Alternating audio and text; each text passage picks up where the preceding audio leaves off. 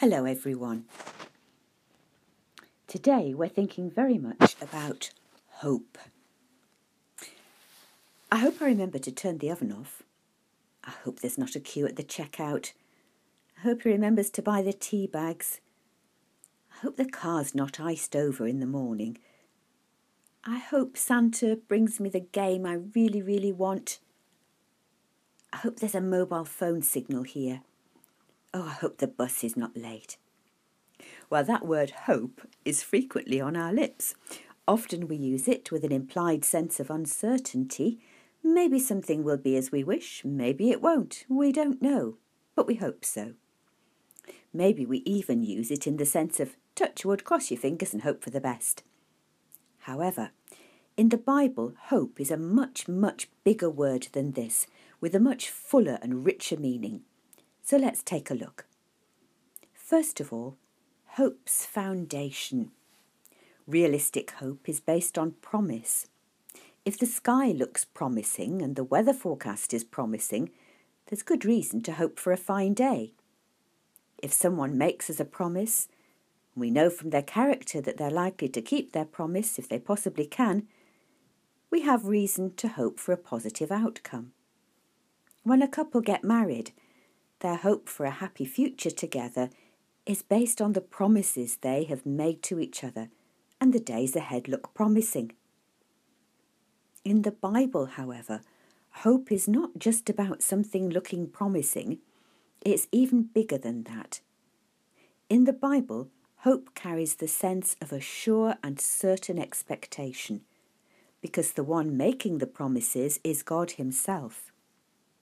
The God of the Bible is the great promise keeper. The person and character of God who loves us is the solid foundation of our hope. And as the Bible tells us, in the Lord Jesus, all the promises of God find their yes and amen. Bible hope is based on God's faithful promises. So let's think about Isaiah the prophet. We've just read some lovely words from his book in the Old Testament. Isaiah was one of the prophets of ancient Israel. He lived in troubled times. The prophets over the years often had to give warnings and rebukes for bad behaviour, since God's people frequently rebelled against him and wanted to go their own way. However, the prophetic writings are also often full of hope for those who would turn back to God, conveying the most beautiful promises and assurances of the love of God and the plans of God for his people, and indeed for his world. How many promises can you see in today's reading from Isaiah? Well, let's take a brief look at these promises. The promise of comfort in verses 1 to 2. Times had been hard. When that's the case, it's not always our own fault, but on this occasion, the nation had willfully rebelled against God, and as a result, their world was now distorted and dangerous. Enough, says God. It will not always be so. And he holds out this lovely promise of comfort. Punishment will not last forever, and the end of the hard times is at hand, says God. Isaiah is announcing tender words of comfort from God himself. What is going to happen? Well, look out for a messenger, verses 3 to 5. Someone's coming. Be ready, be alert, for a messenger is coming who will prepare the way for God himself. The job of the messenger will be to help people get ready, to clear away all obstacles, so that nothing will get in the way of people everywhere seeing and recognising God's glory when it's revealed. Now, does this sound familiar? Take a look at the Gospel of Mark, chapter 1, verse 2. When Mark wrote his Gospel, several centuries had passed by after Isaiah, but God had not forgotten his promise. Here, Mark tells us that when John the Baptist came on the scene, he was recognised as the very messenger of whom Isaiah had spoken. A voice of one calling in the desert, "Prepare the way for the Lord, make straight paths for him. As a result of John's ministry, people were alerted. God was going to keep his ancient promise. The glory of the Lord will be revealed. It had been so very long since Isaiah had first brought them this message.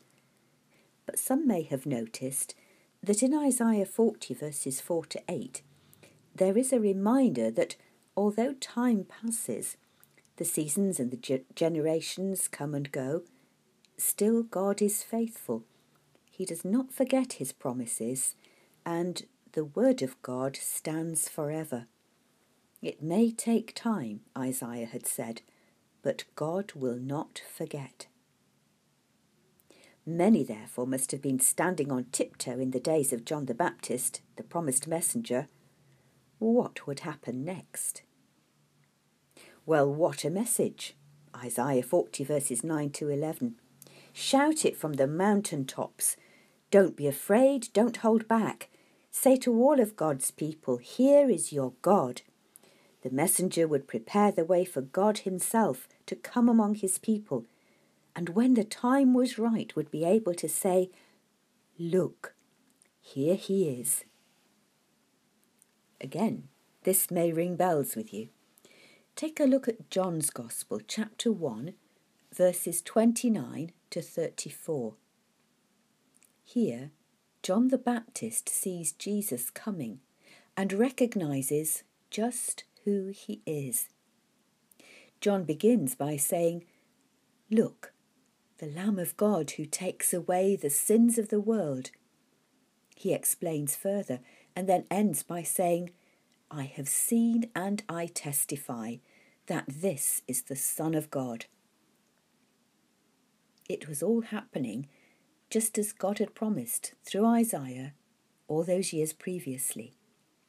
The faithful among God's people had trusted in God's promise and had persisted in hope through those centuries with good reason, because God is the great promise keeper. Isaiah goes on in verses 10 and 11 to say that God will come with power and authority and justice alongside tender loving care. All of these would and will be given their fullest expression in the life, death, resurrection, and one day in the return of the Lord Jesus. Now we finish today with the beautiful words expressing God's shepherd care for his people. This is one of the ways that they would recognise him when he came among them. Have a look at Isaiah 40 verse 11. He tends his flock like a shepherd. He gathers the lambs in his arms and carries them close to his heart. He gently leads those that have young. Remember how we read in Psalm 23, the Lord is my shepherd. The prophet Ezekiel describes beautifully God's loving care as that of a good shepherd. Do look at Ezekiel chapter 34 when you have the chance. And you'll remember how Jesus spoke of himself as the good shepherd in John's Gospel, chapter 10, and verses 1 to 16. Chapter 10, 1 to 16. When Jesus came among them, the faithful would recognise in him these precious promises of God. We end, therefore, with this lovely reminder that our hope in Christ is not just wishful thinking, it's not superstition, but it is firmly grounded in the character of God, the greatest keeper of promises. Amen.